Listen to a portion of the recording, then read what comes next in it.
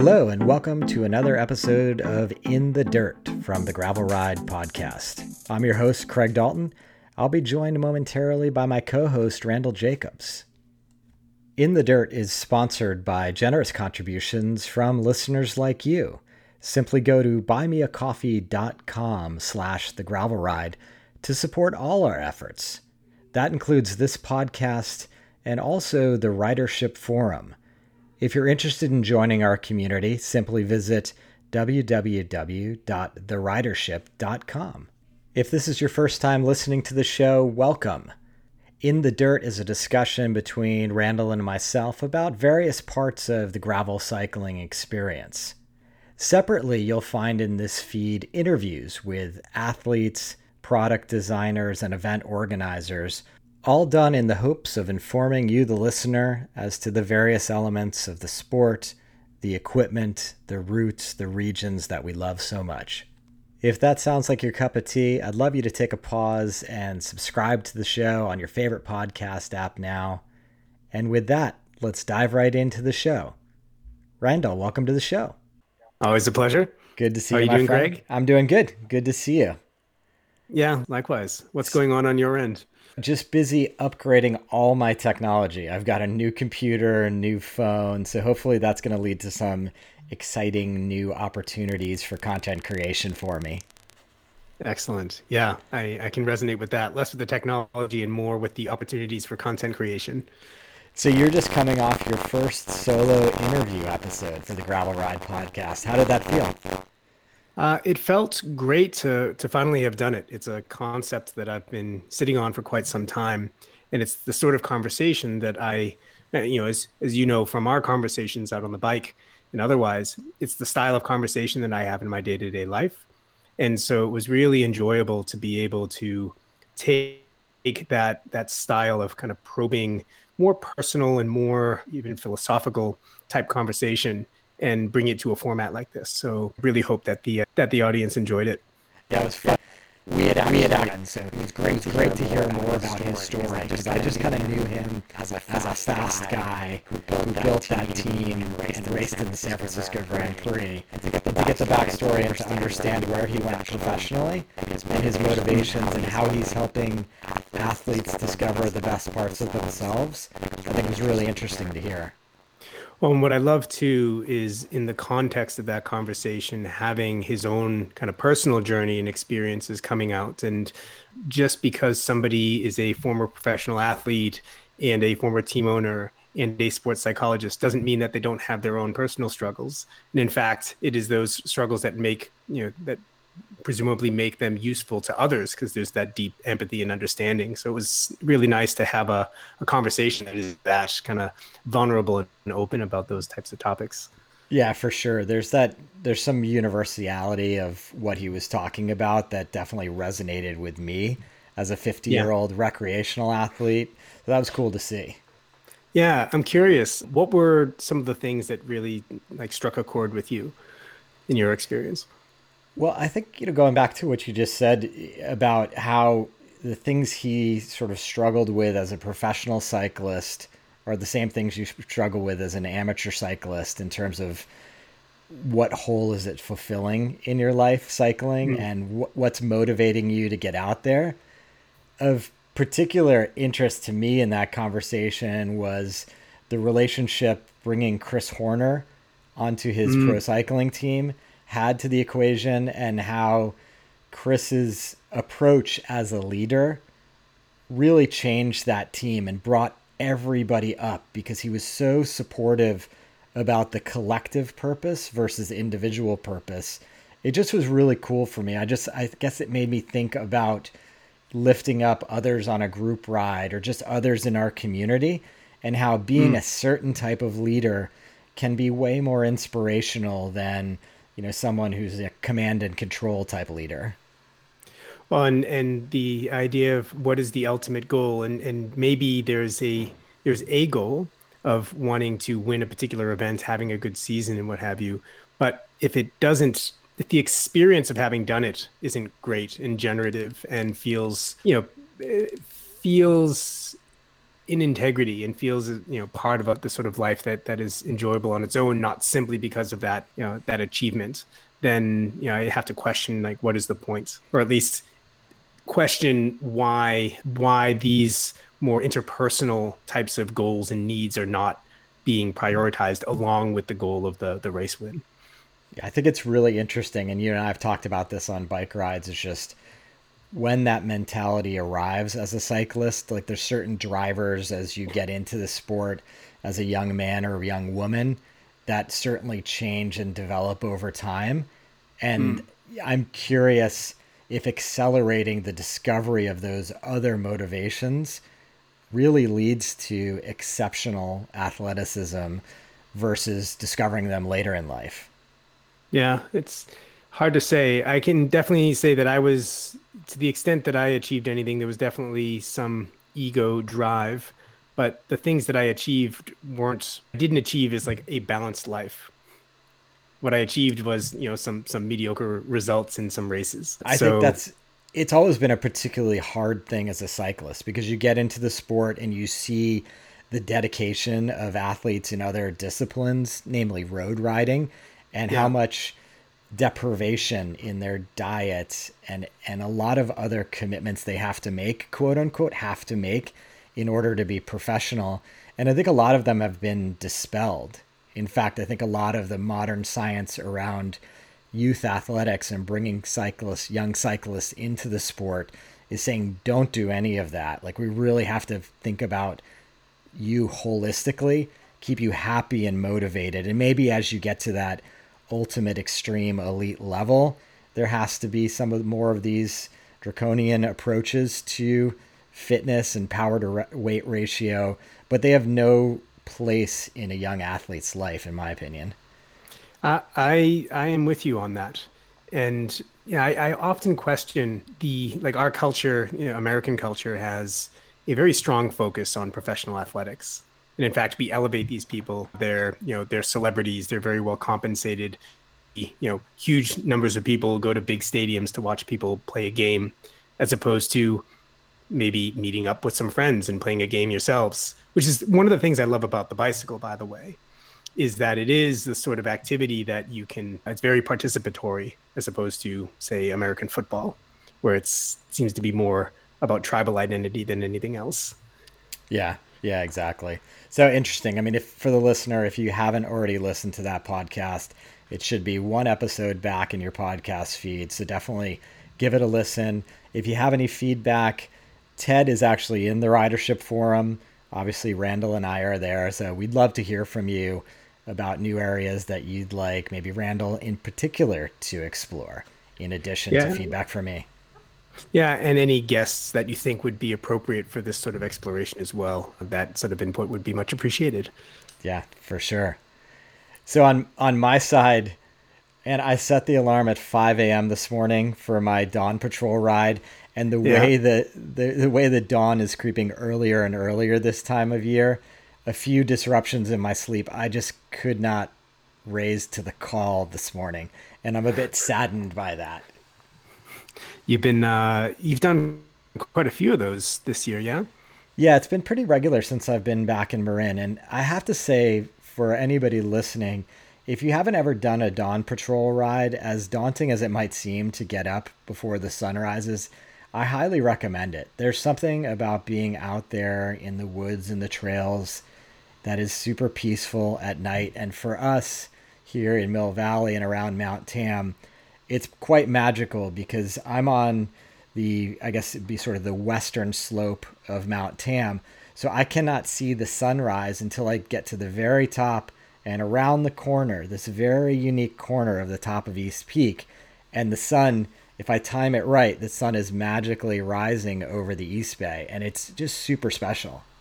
Such a beautiful spot, and that experience of getting up in the morning and being very single-minded about getting out the door on your bike, and there's no time to, for email or other distractions to break up that headspace from when you were asleep to when you're out having some experience. It's really wonderful. I'm very much, because of the time of day and the time of morning, I've got to lay everything out: my socks, my bibs, my knee warmers, my vest, my arm warmers. I got to make sure my bag is on the bike and anything else I need this time of year. And I know my East Coast and Canadian friends are going to chastise me for this. It is in the 40s, which I think is reasonably cold. But I've been thinking a lot about gear lately. Hmm. So I, as you know, grew up in Boston and started training seriously out that way when I was in grad school. And 40-degree days were the days where you would just like push everything off your schedule and do your century ride. It's like 40 degrees. You kidding me? This is amazing. Even 20-degree days were days where if it was sunny enough, you would put on your lobster claw gloves and your heavy ski balaclava and multiple layers and jacket, and you would, maybe do a shorter ride and stop at a couple Dunkin' Donuts along the way to as I used to do, stick my hands under the hand dryer in the bathroom to warm up every, hour and a half so I didn't lose a finger. I've been very careful not to complain because I realize that the hate mentions can come in very quickly for living in California. But I also recognize that, it's just important to have the right gear and the right approach. And Yeah. so the reason I'm not complaining is that I've geared up appropriately. And a couple of things I wanted to highlight because I think as newer athletes, I'm often surprised at some of the lack of equipment I see people having. Some stuff that as a Bay Area cyclist, I think are fundamentally required in the wardrobe. Yeah. And, specifically, I would call out a vest and arm warmers because they're Hmm. so versatile. I think one of the things I've noted about being in this area versus other places I've lived is there's quite a lot of inconsistency in the weather you're going to experience, whether you're in San Francisco, close to the bay, further north. You definitely can expect to enter different weather patterns on each ride. Oh yeah, absolutely. Absolutely. And I would add to that a cap and a base layer, which I actually don't waste money on. Well, I don't spend money on base layers. I just use old jerseys as base layers. That works really well. Yeah, I think it's a great point. I mean, layering is key. And I think as Mm. you get around the sport, you end up acquiring jerseys. So yeah, I'm with you. Like I do have a couple proper base layers, which I do like because they're designed quite well for wicking, but wearing two jerseys does the trick as well. Yeah. And then a leg warmer of some sort. Same deal. You can start with them, and then as the day warms up, take them off. I went with knickers, not knickers. I went with just knee warmers with my latest acquisition, and I actually don't like them nearly as much. I find them neither here nor there because with leg warmers, you could always roll them up partially if you wanted to expose a little bit of shin. So, Yeah, I think if you've got a knicker, which is basically a short that goes down to your calf, so it's a connected piece of fabric, you're committed. So if you get it right, it's great because anytime anything's just completely sewn together, it can feel really nice. But I've always found it's hard to totally get it right. So I'm with you. Knee warmers and arm warmers just feel like they give me a lot of versatility in regulating my temperature throughout the day. I've also ended up with a strange tan line on my upper calf as a consequence of those forgetting to reapply sunscreen. As a cyclist, you have to pick your poison, right? Where's that awkward tan line going to happen? Because it's going to happen somewhere. You are starting in the dark, right, for these rides? Yeah, yeah, I am. So I've got a bar mounted lighting system, and one of the things I do like about the pre dawn ride is that I know I'm riding into the sunrise. And the sunrise Hmm. does two things. It adds light, obviously, and warmth. Mm. So it allows me to make a little bit maybe more aggressive decisions about the amount of lighting I have or whether I have a head mounted light or a bar mount. Hmm. It doesn't really matter. For that particular ride, I'm basically climbing for an hour and 20 minutes to get to the top. So I don't really have to worry about any high speed moments in that ride. So really a modicum of Mm. lighting works fine in that scenario. It's rather ideal in all regards because you're accumulating heat. You're not traveling at high speeds, so you don't have a lot of wind to sap that heat away, and you're not going so fast that you would need very much lighting at all in order to light the path. I know when I do my late night rides, which I used to do when I lived in the city, it's big headlamp, big handlebar mounts, big battery on the down tube, and you need all of those lumens in order to carry the speed that I like to carry. Yeah, that's the thing on the gravel bike. It's pretty easy to exceed the lumens. If you've got a 300 lumen light or something like that, you can very easily outride that, you know, very, very quickly. And that's going to cause problems, particularly if you're off road. Yeah, I really want something 1200 watts or so on the handlebar, and on the headlamp, I usually will go smaller. 300 to 500 is adequate. A little bit more is nice to have, but even that supplemental 3 to 500 is better than nothing. Yeah, and that's one of the things I'm going to be looking for in the near future. I think I have a couple old headlamps, but I do want to get one, as I think this spring I'll be doing a little bit more night riding. Very cool. Very cool. Any big plans coming up before we sign off for this episode? You know, I've just late breaking news there's a local bike shop that's doing a kind of virtual challenge up Mount Tam, but kind of a little bit different route than I would normally take. So it's going up a trail called Deer Park out of Muir Woods, and then over to Pantole and all the way up to East Peak. And it's kind of two sections. They're doing a sort of time trial via Strava kind of format. I do not expect to be at the front end of those timing chip segments by any means, but I developed a really rad route to extend it over Laurel Dell and go over to Alpine Dam, back down to Phoenix Lake and up. So I'm actually excited about the route that I designed. Great. That's great.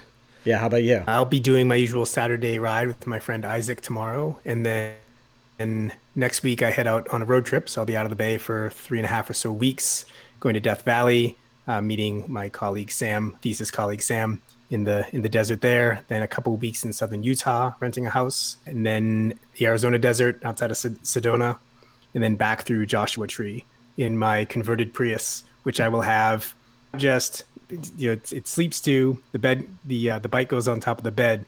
But I just got my brother-in-law bought me a fire pit, a portable fire pit that's underneath the bed. So I'll have a portable fire pit, you know, a pop-up shower stall. I might even bring my telescope, all in the back of this Prius. And it actually works out really well. It's quite a good setup. And 50 mpg, you can't really complain about. This is going to be awesome. I can't wait to see some of the pictures of your riding, but also some of the pictures of your setup, which you've promised to share. I've been promising to share for some time. So that will happen now that I have all the different components, and I will be someplace beautiful to do the setup justice. I think the perfectionist in you has sort of resisted sharing any images about your Prius setup. Yeah, those tendencies are strong. I mean, it kept me from doing that episode for how many months now? Many months. Working on it, my friend. I'm working on it. I will say, I did want to mention, you know, that route that I drew up this morning. I've hosted in the Ridership Ride with GPS club account. Mm-hmm. And it's something we haven't talked about much, but we do have a club on Ride with GPS, as you know. And I've been building more and more routes via the community and posting them up there. So for the listener, make sure to jump into the Ridership forum to get a link to our Ridership Ride with GPS club. Yes, and everybody who is a Ridership member, which Ridership membership is free, gets a free Ride with GPS account, correct? Yeah, and it's an upgraded Ride with GPS account. So I think there's additional features that you can get within the phone app once you're a member. So that's really cool. I mean, it's a really cool benefit of joining the Ridership. Yeah. So, all right, my friend. Well, always a pleasure chatting with you. We'll talk again soon. So that's it for this week's edition of the Gravel Ride Podcasts in the Dirt. Thanks for joining us and spending a little bit of time with us this week. If you're looking to connect with us between episodes, feel free to join us in the Ridership forum. Simply visit www.theridership.com for your invite. If you're not already a podcast subscriber, please hit the subscribe button now. It's super important to our feedback loop to know that you're out there listening. We'll be back in your feed next week with another long-form interview. And until next time, here's to finding some dirt under your wheels.